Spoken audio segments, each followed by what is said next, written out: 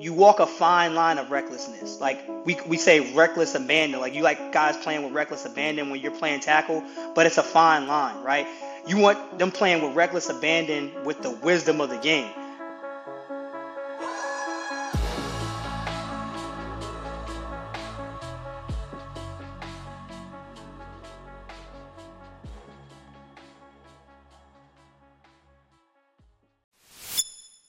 Welcome back to the show. Today, my guest is Killian.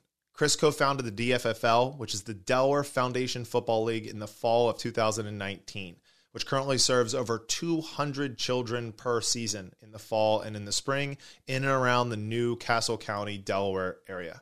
Chris was a football player himself. He was a defensive back at Bridgewater College.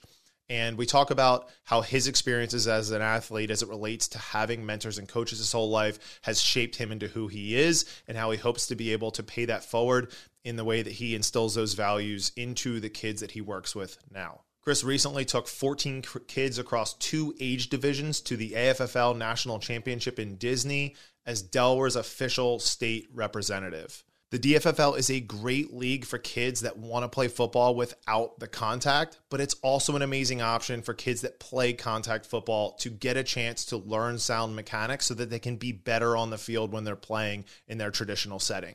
If you have kids that live in and around the New Castle County area, the DFFL is the league for them.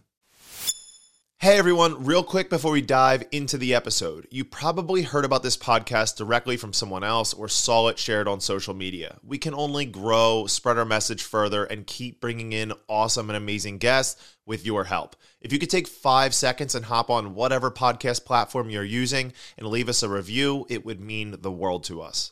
On to the show.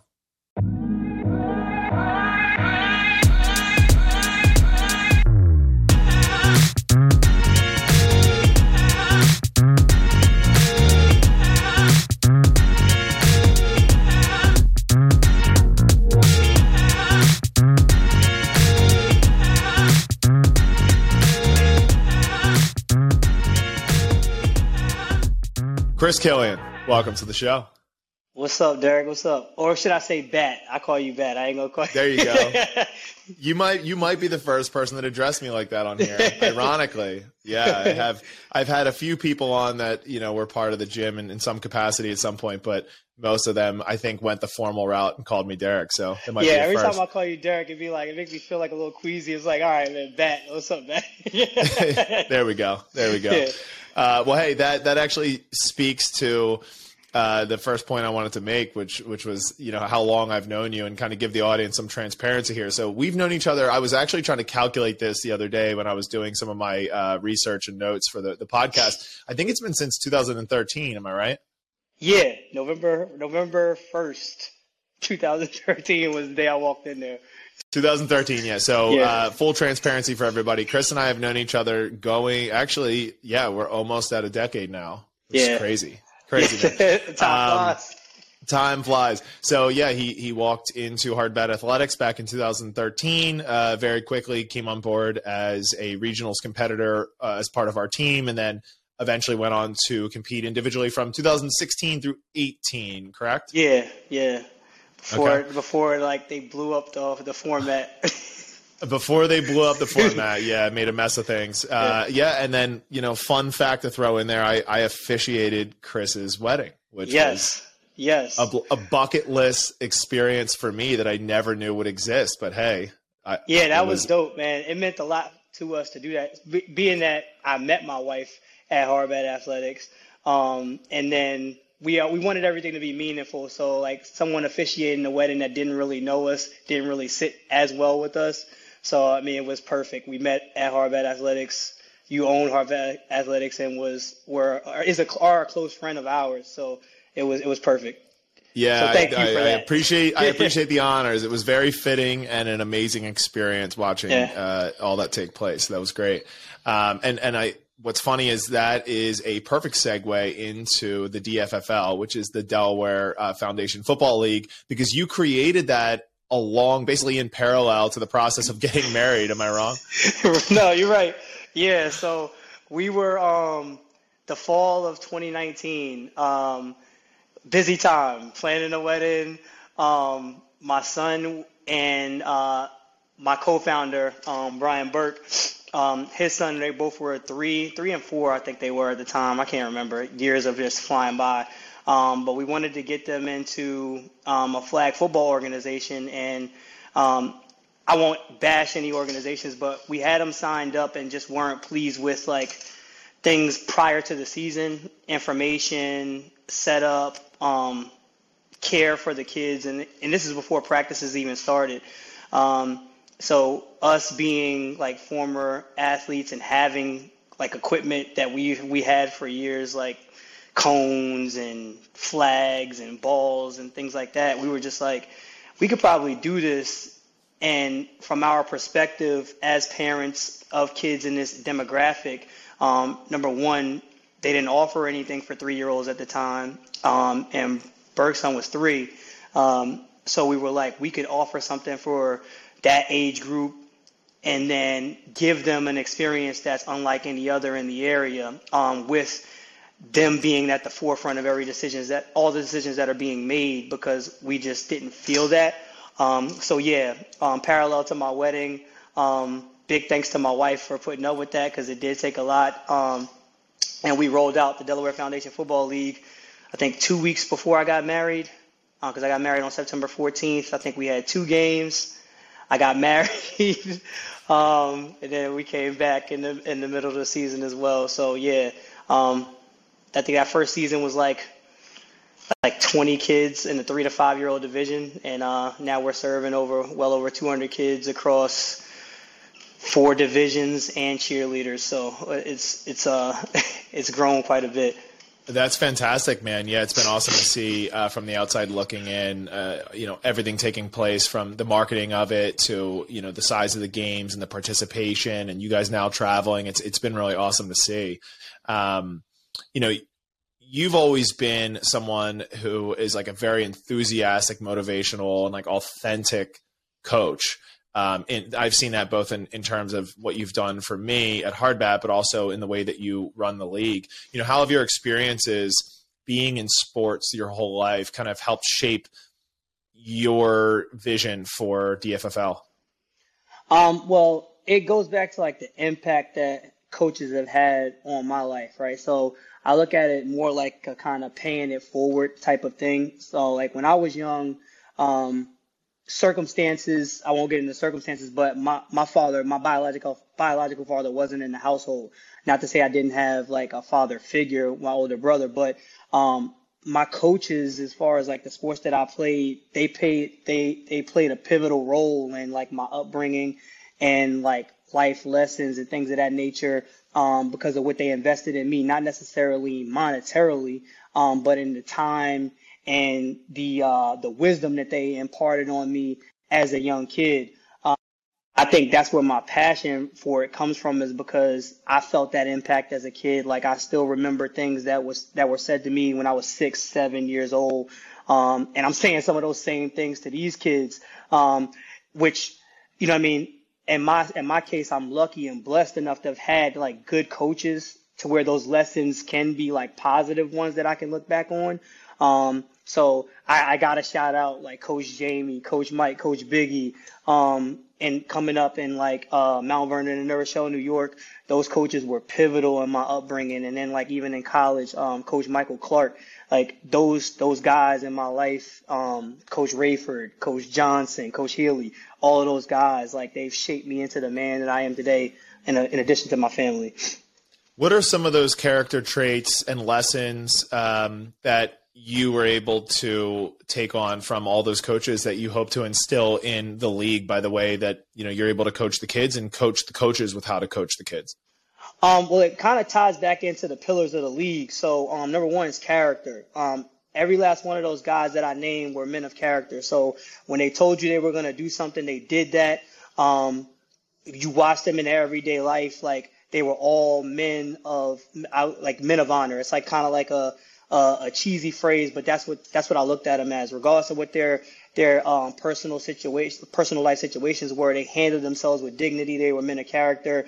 They were upstanding citizens. They were also disciplined. So from the aspect of sports, but also in the aspect of life. So like things that you have to do from a coaching standpoint, whether it be like studying an opponent, right? You coming into practice and having notes from, hey, we're playing such and such this week. This is what they like to do.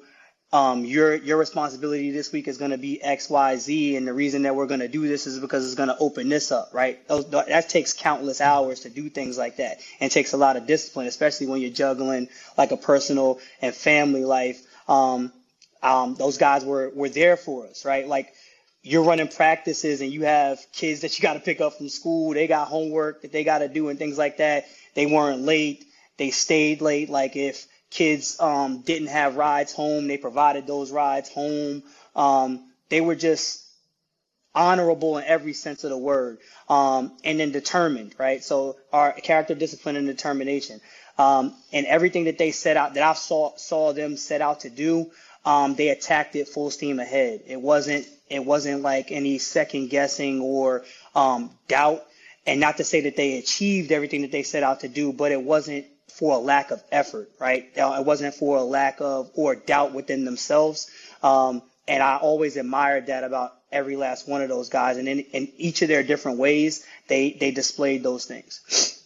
Yeah, no, I love that. Well, I mean, it's one thing to, be able to recognize that in your own experiences and even like put it forward in terms of a mission statement. But I'm sure that there are ways in which you go about making sure that these character traits, disciplines, and determinations are trickled down to the kids inside of your programs, and not just by the way of like, hey, we run some drills at practice that are hard and it makes you become disciplined because you have to do difficult things, but like what are some of the ways in which you make sure that you're instilling these traits in the kids that you're working with? Well, number one, like I knew this before having kids, just being a kid myself.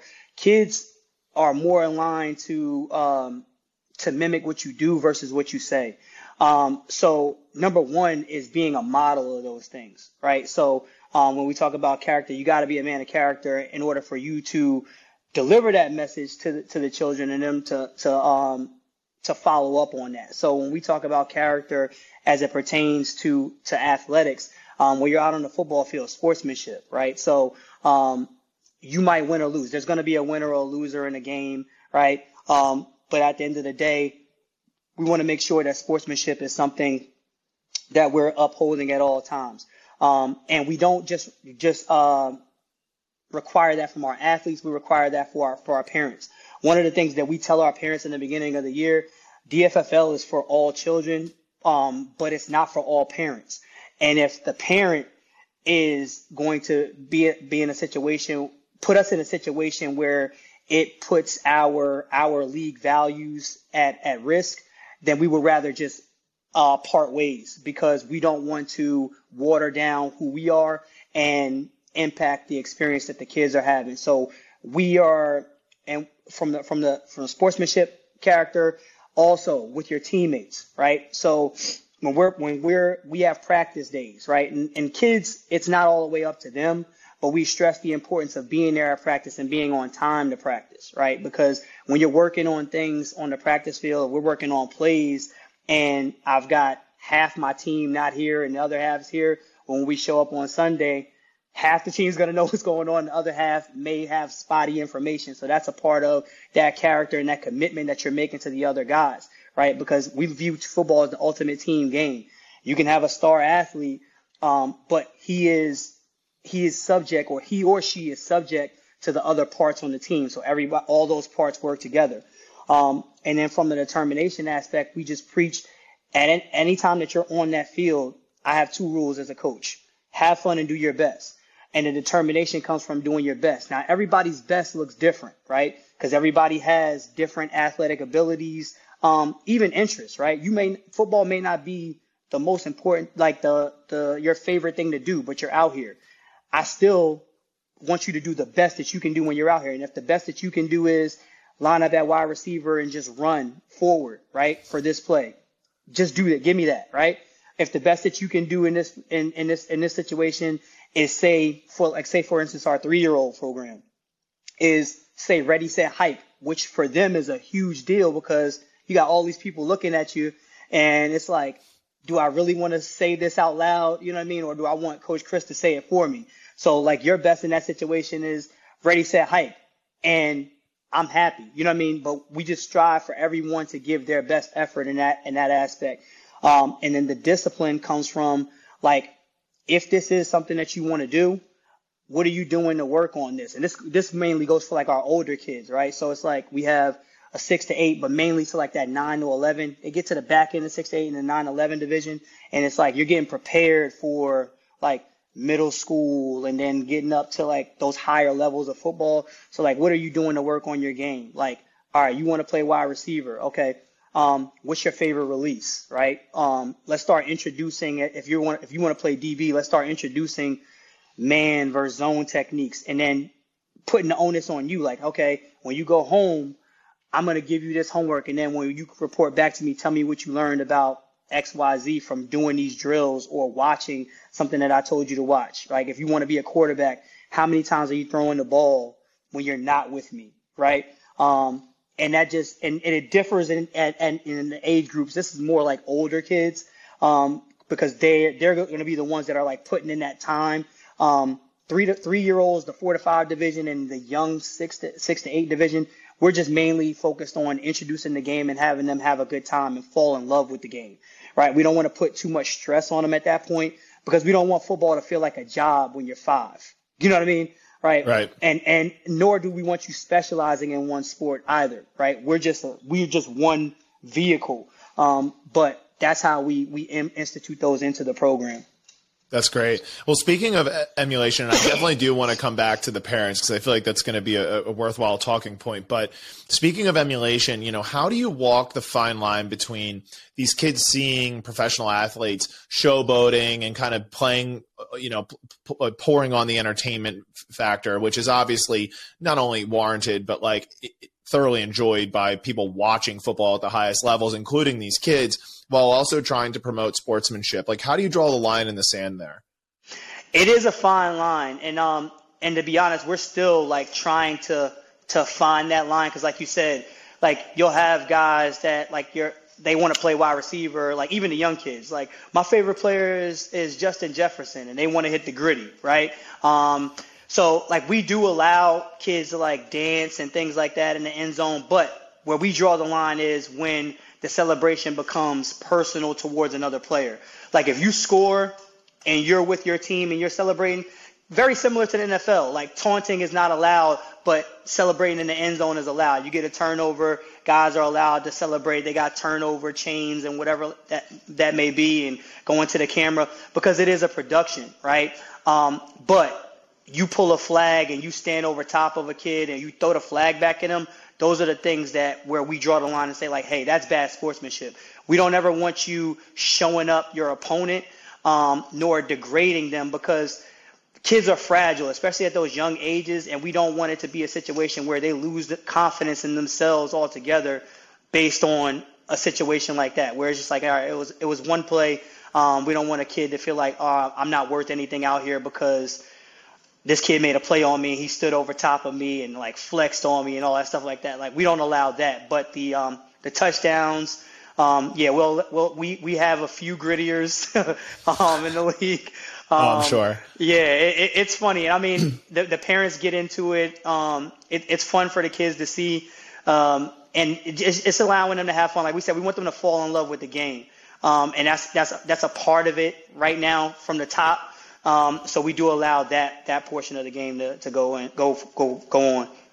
Nice. Yeah, I like the way you broke that down. Well, you mentioned a couple things there. So one, you talked about how especially for the younger age groups, one of your focuses is like in understanding that these kids, this may not be their number one sport, and you're also trying not to make it very job-like, right? You want them to associate coming to practice, coming to games as something that they like thoroughly enjoy.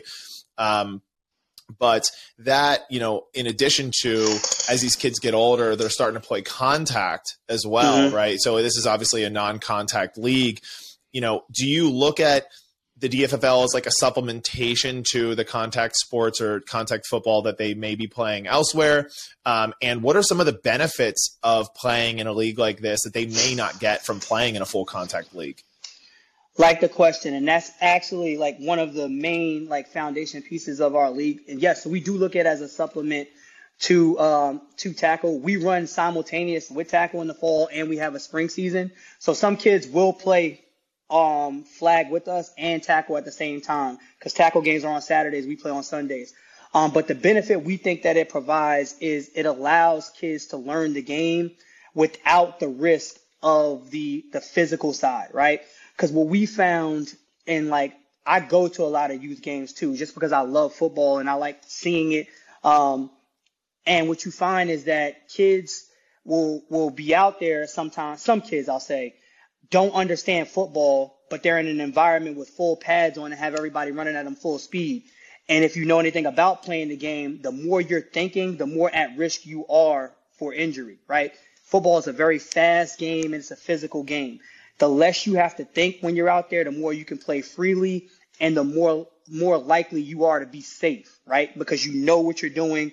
And the more hesitant you are, the more likely you are for something bad to happen, right? So if you don't know anything about like angles, like I'll say, for instance, like containing on defense, right?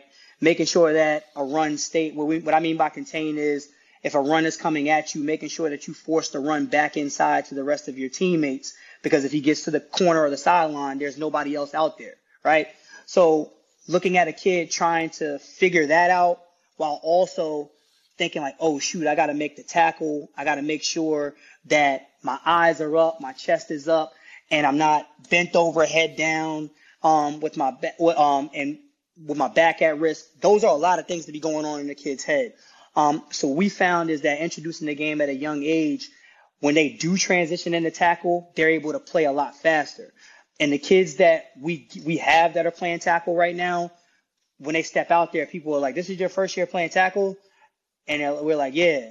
But they've been playing football since they've been 4, just not in a tackle aspect. And they also understand their bodies and know how to carry pads a little bit better too, because they've been running, cutting, and things of that nature. Like think about like a baby giraffe, right? Baby giraffe gets born. Legs are still shaky, and then you throw shoulder pads, a helmet, thigh pads, and knee pads on it, right? And then you say, go to running back, I'm going to give you the ball, and you find an opening, you go to the designated hole and outrun every defender, right? These kids sometimes don't have proper running form, right?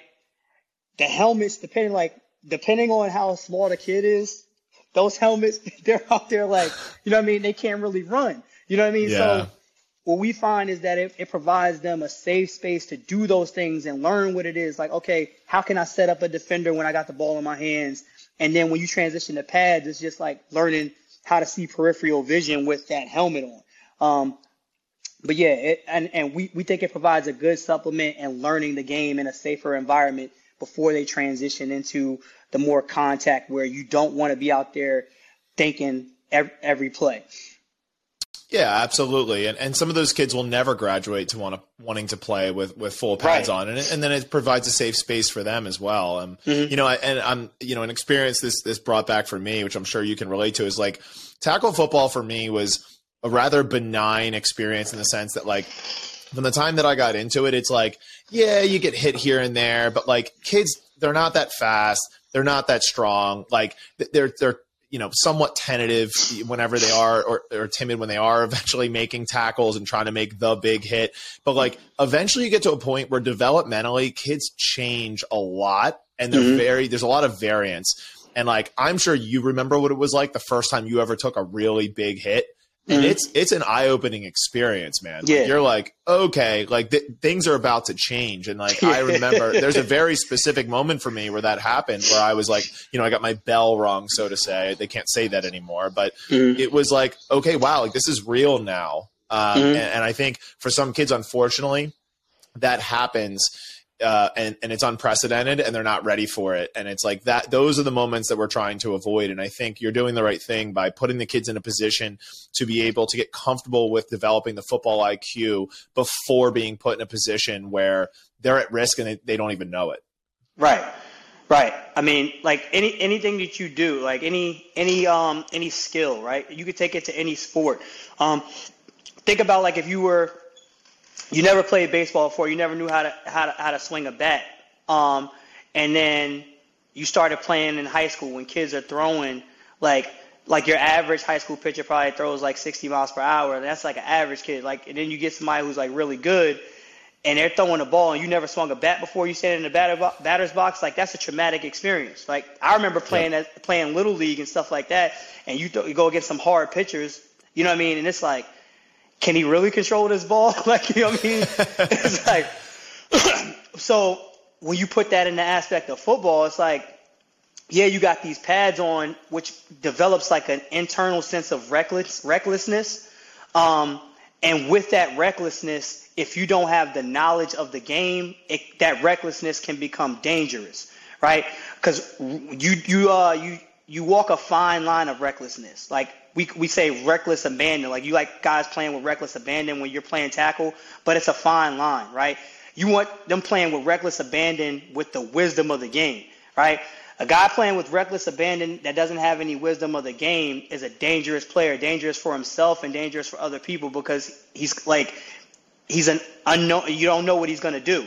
You know what I mean? Like, I've seen kids like kick, you know what I mean? Like, it's just like, it's fight or flight. Like, in some, you just like your natural reactions kind of take over. And if you're in an uncomfortable environment, you don't know what's going to happen.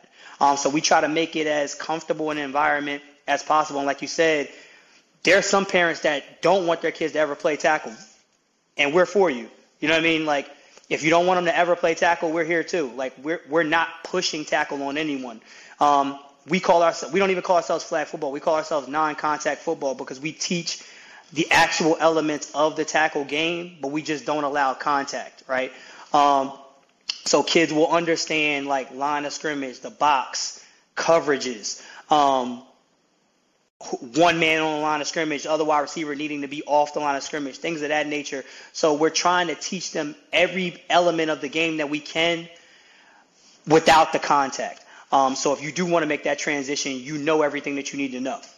Yeah, I think it's a lot to ask of a kid that's 18 through 22 years old that has a chance at playing, in the league. It's a lot to ask of them to be able to have enough foresight to understand the implications and the risks associated with playing a sport like football, and they're not even fully developed at that age. And it's like, let alone, a 10, 12 or 14-year-old, it's like all they see is all of the upside, right? Mm-hmm. Like they don't, and a lot of times it's because they're shadowed and people try to keep them in the shadow of the downsides of playing, contact sports. So it's like, you can't put them in a position to have to make that call at that age, and I think that your league does a great job of being able to keep the excitement and all the upside around football without exposing kids to risks that they're just not in a position to even be able to make a call on.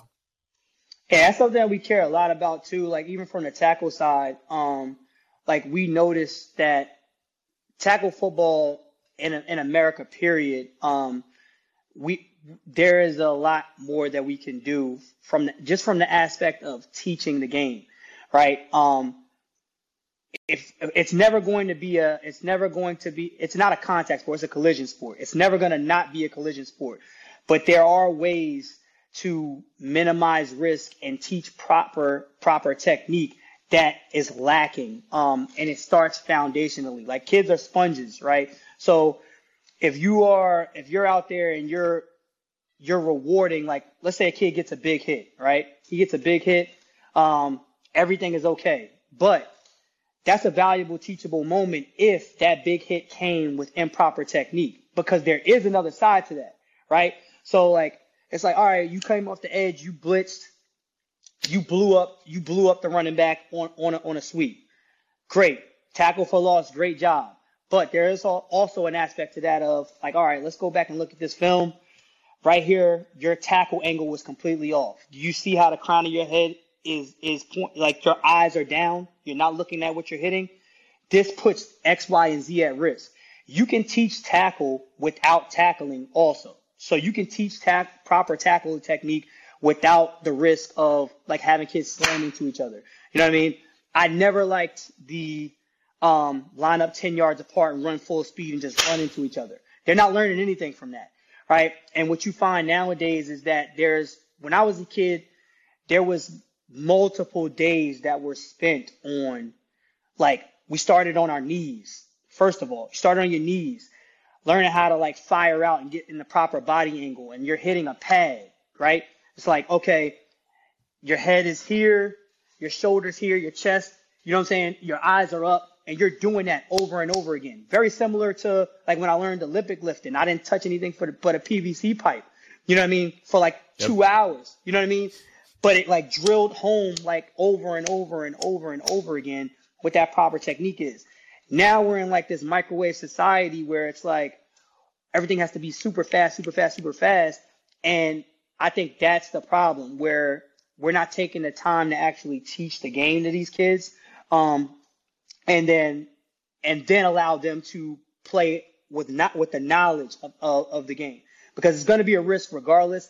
But I think the risk gets minimized if the teachers are actually teaching versus just sending the kids out there on to do just be mini gladiators, right? Teach them the game. We have a responsibility as coaches to protect the kids, and you can't protect them if you're not teaching them. Yeah, I love that. Well, and your point to proper tackling form and the ability to use pads and things of that nature to help reinforce that. I mean, how many times do we see even in the NFL that it's the person actually making the tackle that ends up being the injured one? Yeah, it's not always a matter of helmet to helmet contact. Now you've busted up a defenseless receiver. Like a lot of the times, it's the person making the tackle attempt.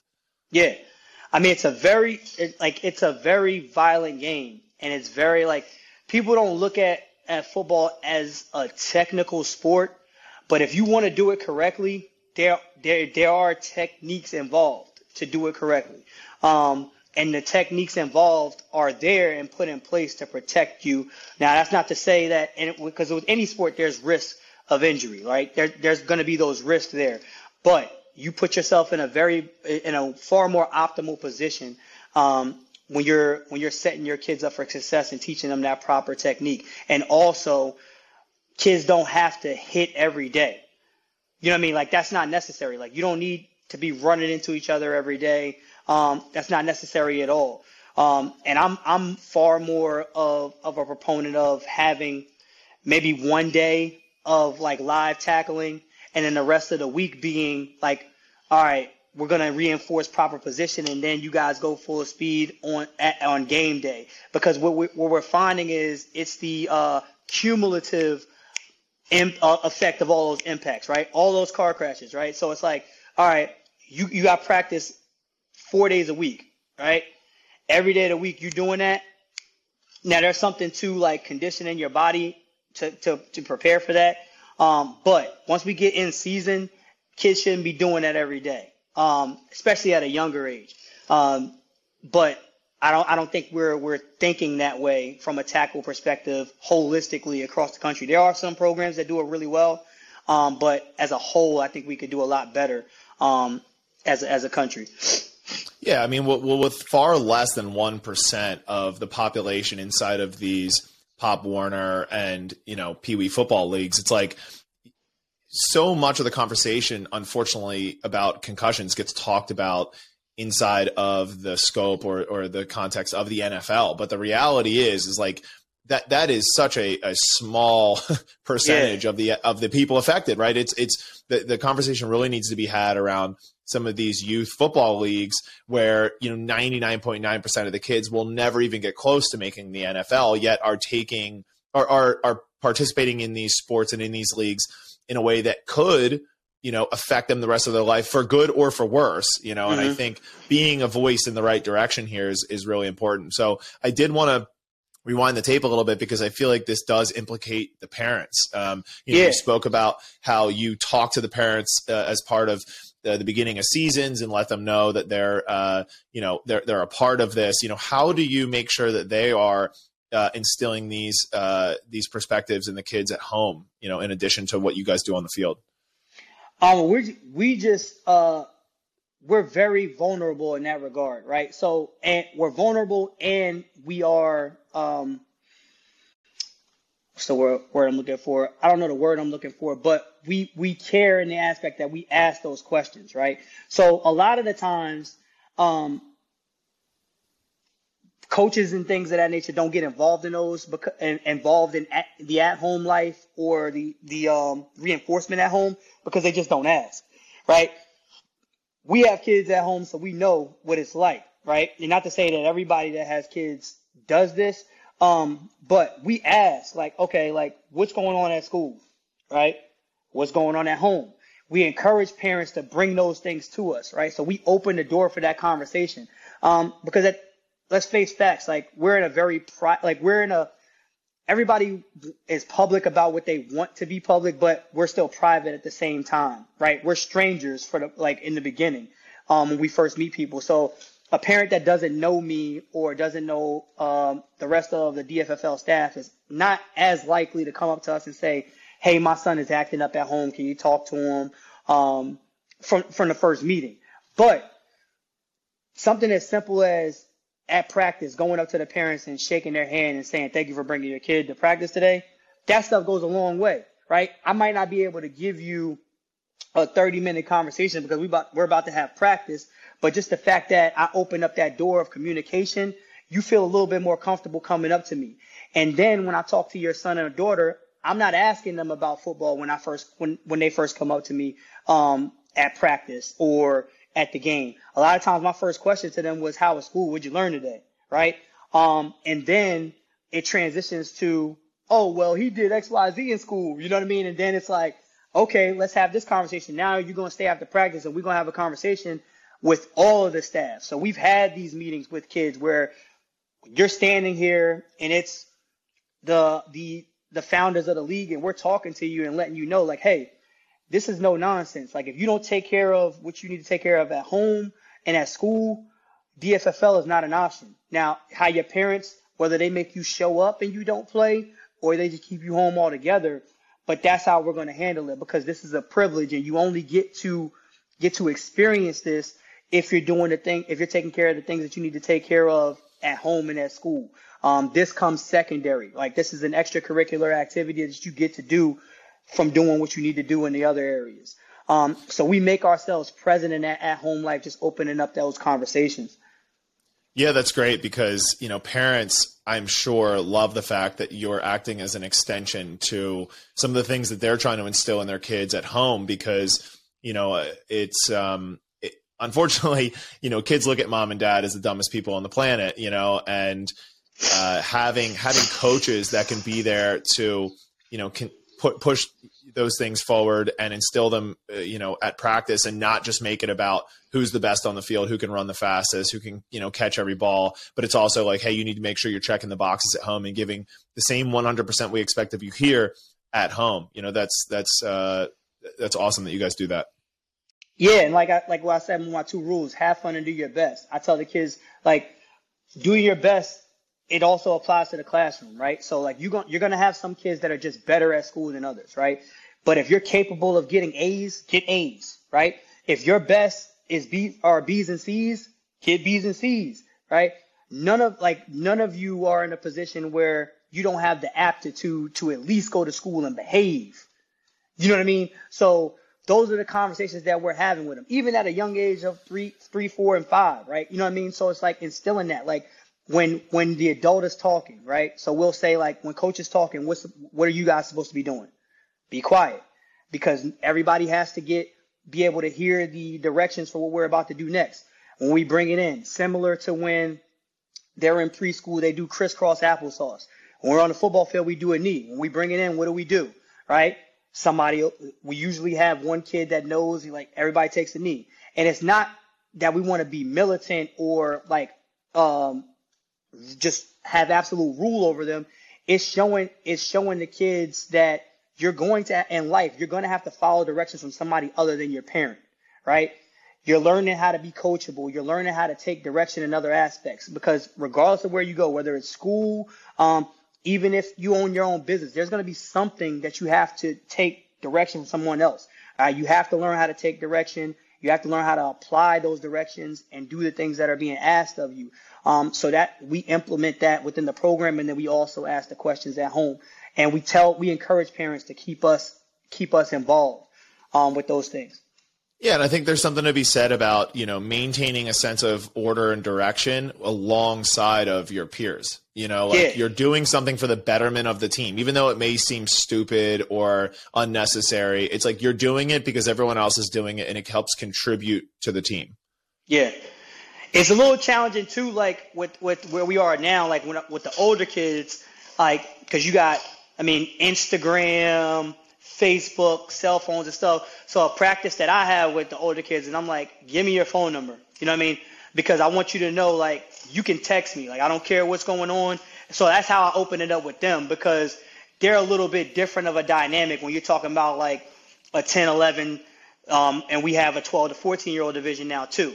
So like they're on Instagram, and it also puts me in check too about the things that I do on social media, right? Because you have kids who have their own Instagram page, or they're on mom's phone or dad's phone on their Instagram page, and mom or dad follows me and things of that nature. So the things that I'm doing or saying on my Instagram is taken in by the kids that I'm coaching, right? So I got kids that come up to me and be like, I seen you yelling this morning. And I'm like, what? Like the first time the kid said that to me, I was like, what? He was like, yeah, you were yelling this morning, and my mom showed me out. And she was like, and his mom was like, the Kakashan thing you do every morning. I was like, oh. I was like, I do know. And they were like, yeah. It's like, I saw you this morning. Yeah, so like those things keep me in check too, and keep all of us in check, which is a good thing for us to make sure that we are maintaining the pillars that we've set forth for the league. That's great. Yeah, well, one of the privileges I feel like I have to acknowledge here with creating a private league is that you can kind of set the expectations both for the kids and for the parents, and in that way create a culture that you want to sustain. And like this is one of the downfalls of youth sports, but specifically as you start getting into that like middle school and high school age, where the schools outside of extreme circumstances really don't have a say over what parents are involved and which parents are showing up to the games. And like, I know I've had terrible experiences as part of every sport that I've ever played with just parents that were completely off the handle. How much of an issue has this been with the league, and how important do you feel like it is to keep a culture that is supportive for the kids? Knock on wood, thankfully, we have not had a real bad situation from a parent standpoint. Now, we have had parents that we've had to have conversations with, but none like situations that I've seen coming up, and that you see all over social media, like where things are just getting out of hand. We have had to have conversations with parents though, just kind of reinforcing what our standards are and what our expectations are of them. I think the reason that we don't have as many issues it is because we do address that up front before the season, right? So, and I'm not talking about just an email. I'm talking about first practice, after practice, parents stay. You're going to listen to me and Bert talk to you about what the expectation is of you. We tell you about the barrier that we have around the field, why that barrier is there, and what we expect you to do to honor that barrier. We tell you about the kind of reinforcement we want to hear on the sidelines, right?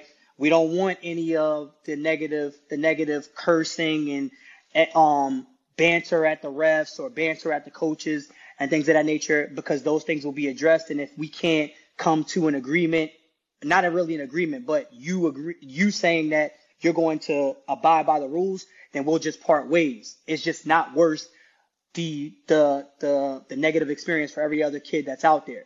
So we address that stuff up front, and I think that kind of and we've grown with our parents have grown with us, and our, like, we call them legacy parents. Our legacy parents, I think, do a great job of upholding that culture and also keeping that culture in check on the sideline as best they can without overstepping boundaries from like a stranger to a stranger standpoint, right? So kids that run up and like maybe grabbing on the barrier, like, it's not necessarily like their parent that may say something. Another parent may say, hey, honey, like, hey, buddy, stay off the barrier. Or like if a parent crosses over the barrier, another parent may say, hey, they'll come and get them.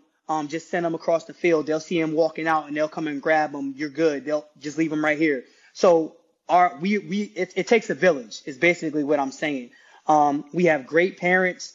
And I think we do a great job of communicating our expectations.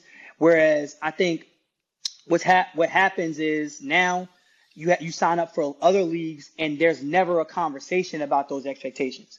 I know my daughter is just coming of age to where she's about to start doing activities, but my son, CJ, he does other sports. There's not a specific conversation about what their expectation is of the parent, right? You sign a form that's basically just a waiver that says like they're not held liable if the kid gets hurt, tells you how much you're paying, and that's it. And I think that's why you have a lot more of these issues at like baseball games, wrestling matches, soccer games where like parents are on the field, yelling at referees and things like that. And you're like, and parents will tell us like, this would never happen at a DFFL game. And like, yeah, you're right. You're right. Like we kind of nip that in the bud before you even come out. We tell you what you're going to get. Like you come out, you see the barrier. It's very clear. We told you it was going to be there. We told you why it's there. If you cross that barrier, we're going to come over and let you know, hey, thank you for bringing them. Please go on the other side of the barrier. We're going to be polite about it, but we're going to let you know, like, hey, we can't have you out here, right? If you're like some parents have like professional cameras, but if you're not a vendor of the league, you're going to have to take your professional photos from behind the barrier, right? So we are very like, that's something that we're very like on about at all times, because we don't want to have those situations where like, oh my God, I can't believe this happened, because the kids are going to remember that. Like I don't forget those things that happened when I was a kid, and it's scary, right? You know what I mean? Like you see two grown people going at it, even if it doesn't get physical, even if it's just yelling at each other and they're arguing. For a 6-year-old, a 7-year-old, that's a scary situation because you don't know what to expect. So we try to minimize those things as much as we can. And like I said, knock on wood, we haven't had it. Sure. Yeah. I mean, look, I think you guys do a great job of doing the diligence and doing the upfront work. And while it may take a little bit more effort to deal with these issues, upfront, and being able to onboard the parents as much as you do the kids, it sounds like it's doing a great job preventatively of keeping most of these issues at bay. So that's awesome. And it's something, in thinking back to all of my sports leagues, like it was something that I wish had been present and was just unaware of because it wasn't normal. And when you're a kid, like you don't imagine that grown adults are going to get into a full on screaming match about, T-ball. Yeah. Or be talking to you as a kid on the field, talking trash to you, and they're a grown adult, and they're we're not doing that. Like, that's not allowed. No, we're not doing it. Yeah, it ruins the experience for everyone. And, absolutely. And, you put it in a great way, and that the kids don't even know how to compute that. Like, in their minds, like they don't understand what's happening, why it's happening. Mm-hmm. Now, we talked about how the goal for the younger kids is to help them associate football and the skills associated with it and the teamwork as fun. Like you want them there and to find joy in what they're doing. Now, obviously, as they get older, it starts to become a little bit more competition focused, and these kids are out there because they genuinely want to win. They're willing to put in the work off the field, and you're able to work with them through some more complex problem solving. What do you do to do you run a system where there's any sort of a tryout, or do you have a system where like the team has X amount of players and everyone gets equal playing time? Like, how does that come into factor as the kids get older? So everybody gets equal playing time from the standpoint, and the way specifically, the way I run my teams, because I coach a 9-11 team, I have some kids will play both ways. Some kids will play either offense or defense, and that just ensures that playing time is even from the standpoint nobody feels like they're standing out on the sideline for an extended period of time versus some other players. And most people do it that way. It's just from a coaching standpoint, it gives you a more of a structured way of ensuring that everybody's getting that experience and play time. And then we'll mix them in on the other side of the ball as we can. But yeah, they're naturally gonna be better athletes at some things, and those are gonna be the kids that may play both ways, because they're naturally better, or the way they've made themselves better in that aspect. But yeah, across the board in our league, it is even playing time. We prioritize everybody getting that experience. Then when we get to the travel team aspect, that's where it becomes more of where it's like a meritocracy, and it's like playing time is not going to be as balanced. So like that, because we're traveling and we're going to tournaments and things of that nature. But from a league standpoint, yeah, it's pretty equal. Now, when you get into the travel league, I know you guys just got back from Florida not too long ago. How does that work out? Is there some sort of a connection of leagues throughout the country where, there's a hierarchy, or is it basically like, every league gets to submit a certain amount of teams to a tournament? So it was run by the AFFL, the American I forget what the two F's, but Football League stand for. Football League. They're based out of the New England area. And what they did was they put on a national championship, and they wanted representatives from every state. So what they did was they sent out information to leagues in every state, and basically as an invitation to the tournament. So we accepted the invitation, and we went as Delaware's sole representative to that tournament in Disney at the ESPN Wild World of Sports. And for that, what we did was, for the age divisions that we had, we hand selected the standouts from those age groups, and we sent invitations to the parents. And then along the same lines of how we are upfront about our communication and expectations from a league standpoint, and we were upfront about what the expectations were from a travel team's perspective. And then we also addressed that with the kids at the first practice, where it's like, this is going to be a little bit more intense, because this is like, you guys are coming and playing as a selected group from the league, right? You're standouts in the league. You're going to play here, and then we're going to go and play teams from other states. And then you allow the parents to make the decision whether to accept that invite, or to say, okay, I just want to play in the regular league, which is not a problem. But we leave that decision completely up to the parents. And then also, something that we do too, though, you got to ask the kids too, because the kids will tell you the truth. Whether it's like, do you want to play? Like, do you not want to play? Luckily for us, we didn't run into any issues where like a kid didn't want to play. Because that can be an issue if it's like, all right, the parent is like, yeah, they're going to go play, and the kid is like, I really don't want to do this. You know what I mean? Because like going out there, I mean, it can be traumatic. Like if they don't want to be there with the level of talent that you're going to see.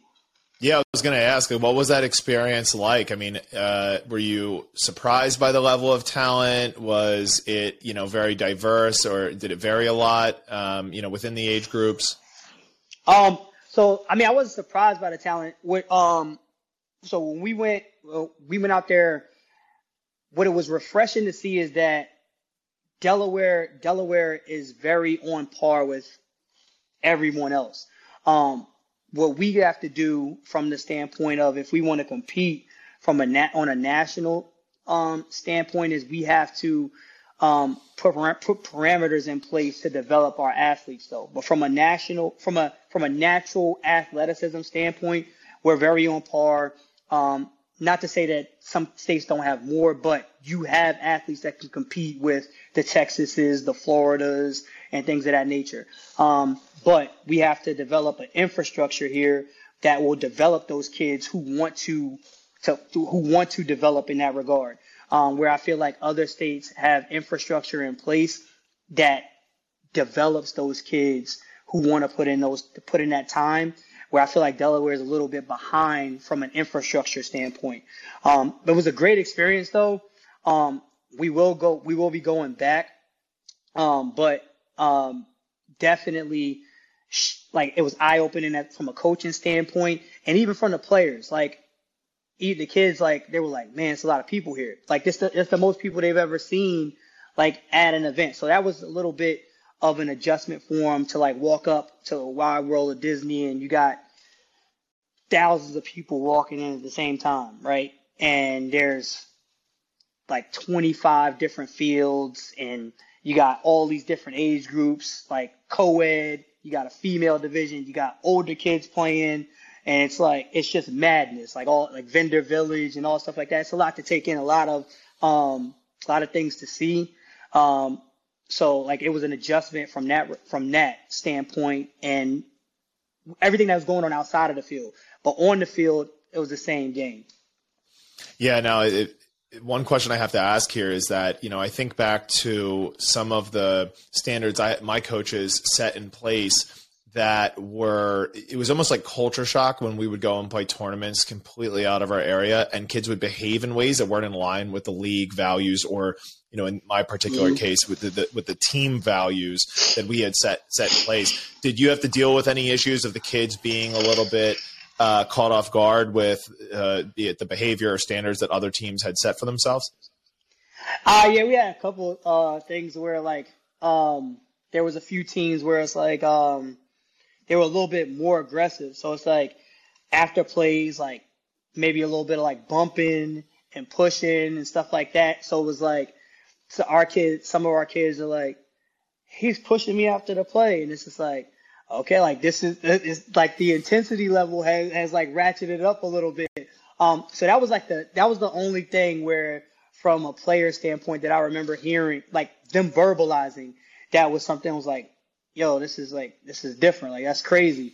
But like it was just a higher level of competition. And when you don't know kids, it's a difference from playing against kids that you see all the time. Like when you play in our league, like even if they're not on your team, you see them at practice, right? You know those kids, right? These are complete strangers, and like that's a hurdle to get over in itself. And then when that aggressiveness comes in, that aggressive component comes in there, we got to see too on our team, from our kids, who was like more likely to like meet that aggression with aggression, and who was more likely to be like, okay, kind of like shell shocked by that, which is also something that we needed to see too, because we need to reinforce those messages like, okay, well, if you want to do this, like that can't derail you from what you're doing, right? You're going to have some guys that may talk trash. It's not right. We wouldn't allow it, right? But that can't derail you. Or you're lined up out here. If you're supposed to run a slant, you run that slant. Like, I don't care what the kid's saying to you across the line, right? So those are things that they got to get used to from a national scene, because we don't have any control over what the other team is doing. And if the refs don't say anything, you got to play ball. Yeah, you got to play. Yeah, you got to play through it. So now in terms of the logistics, is it pretty universal of how many kids are on the field, what their roles are? Was there an adjustment that was needed for you guys to go from Delaware down to this tournament? Yeah, and I think that's what provided like the biggest difference for the kids. So like we play our kids, so we took a 6U and a 7U down there. So all of those kids fall in our 6 to 8 year old division. We play a 70-yard length field with the normal width, so 52 yards wide. They play a 50-yard length field, which is not an issue, but they only play 25-yard width. So our kids, wow. Yeah, so it's a very condensed field. So like it was an adjustment for our kids when they were running the ball to like, some of them are used to being able to like, all right, I'm going to give you an end fake and then I'm going to get around the corner and I have like maybe 15, 20 yards of sideline to play with, right? Versus getting north and south immediately, which was more beneficial for this type of environment. And that's where I said that was one of the things that was most eye-opening for us is like, if we want to do this, we're going to have to put them in other tournaments that are in this format so they get used to that style of play, because it changes angles, right? Right. If you're used to having a 52-yard width field, like even your pursuit on defense is different. You know what I mean? Like, and the runners obviously are going to go straight up the field. So your reaction time, your hand-eye coordination, the the urgency of you getting north and south to that runner is more important too, because if they get up on you and you're not ready to pull that flag, they're gone. You know what I mean? Like, so we ran into a little bit of that too. So just getting them to practice on those dimensions more. And we did it in the lead up, but it wasn't in a competition environment against kids that they didn't know. So we scrimmaged against each other and everybody was still adjusting to it. We didn't play against kids that were used to it, right? So that was a little bit of the difference. Well, I'm sure that, orchestrating this whole experience for the kids and getting them to travel down there was a big overhaul and, consumption of your time and energy. But I would be willing to bet that this is an experience for the kids that is, one they will always remember, and also one that's going to just reignite their own personal passion and excitement for playing in the league back at home. So, I'm sure this was awesome for everyone involved. Yeah, I mean, we've already heard kids are like one of the kids that played quarterback, he's like, his dad's like, yeah, he's out in the backyard throwing at targets and stuff like that, like getting ready, kids are like, oh, I'm going out running routes, and so the reaction from going there is exactly what you want. It's like, all right, now I'm chomping at the bit. Like I wanna go back and see what we got next year. So I mean, it Nice. was a great experience overall. And I mean, you're in Florida, you're in Disney. The kids, they had a ball. Like you stay at a hotel with the other athletes too. So they had a ball out there. I love it, man. I love it. Well, hey, I have loved watching everything that you are doing from the sidelines here, and Appreciate it. It's been amazing to see. I mean, you're at this point, what, 4 years into this? Yeah, 2019. So yeah, fall of 2019 was the first season. So whatever, it's 2023. Yeah. Like, look how far it's come in that time, man. I mean, imagine where you'll be in another 3 years. It's crazy to think. So congrats on putting something so special together, and especially for the youth. I mean, that's a very admirable thing, and they need leaders like yourself to kind of give them the guidance outside of the parenting that they're getting at home. And man, I wish nothing but the best for you with the league. Thank you, appreciate it. Thank you for having me on. And if your kids aren't in the league, get them in the league. Bring them out there to watch. If you're not sure if you want them to come, we always invite people to come, bring their kids out, watch a game, and then decide if they want to enroll them in the next season. DFFL experience is unlike any other. You're not going to find another youth sports organization that puts the attention to detail into the presentation of the game. So they're going to do things that they would see in a college environment, and we create that for 3-year-olds all the way up. So yeah, that's amazing. Well, hey, tell the parents where they could find out more about your league.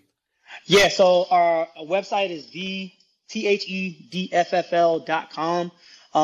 We actually are registering right now for our spring season. Late registration will go from February 1st to February 5th. Our Instagram handle is at @THE_DFFL. It's where you can find all of our pictures. We do actual promos for each season. We have professional videographers come out there and shoot for the kids. So if you look at NFL, you follow NFL on Instagram, how they show videos of them on the field, mic'd up, you're going to get that same experience with DFFL. We got cameras in there with the kids in the action, and they perform, man. These kids go out there and they leave their hearts out there, and they're learning life lessons and having fun while doing it. And that's the main thing, making sure they're smiling and enjoying what they're doing. Hey, I love it. Parents, make sure you go online and check all that out, because Chris is doing some amazing stuff over there with the DFFL. Well, hey, Chris, thanks so much for jumping on with me again, and I am positive you're going to have some parents hitting you up. Looking forward to it. Thanks, Bet. If you feel like the gym is one big confusing and intimidating playground, a personalized coach from Hardbat Athletics can work with you remotely to help match your goals to an actionable plan. You'll get workout videos and descriptions and have access to coaching calls to make adjustments when you need them. Let us take the guesswork out of your fitness and nutrition. Visit www.hardbatathletics.com to chat with a coach today.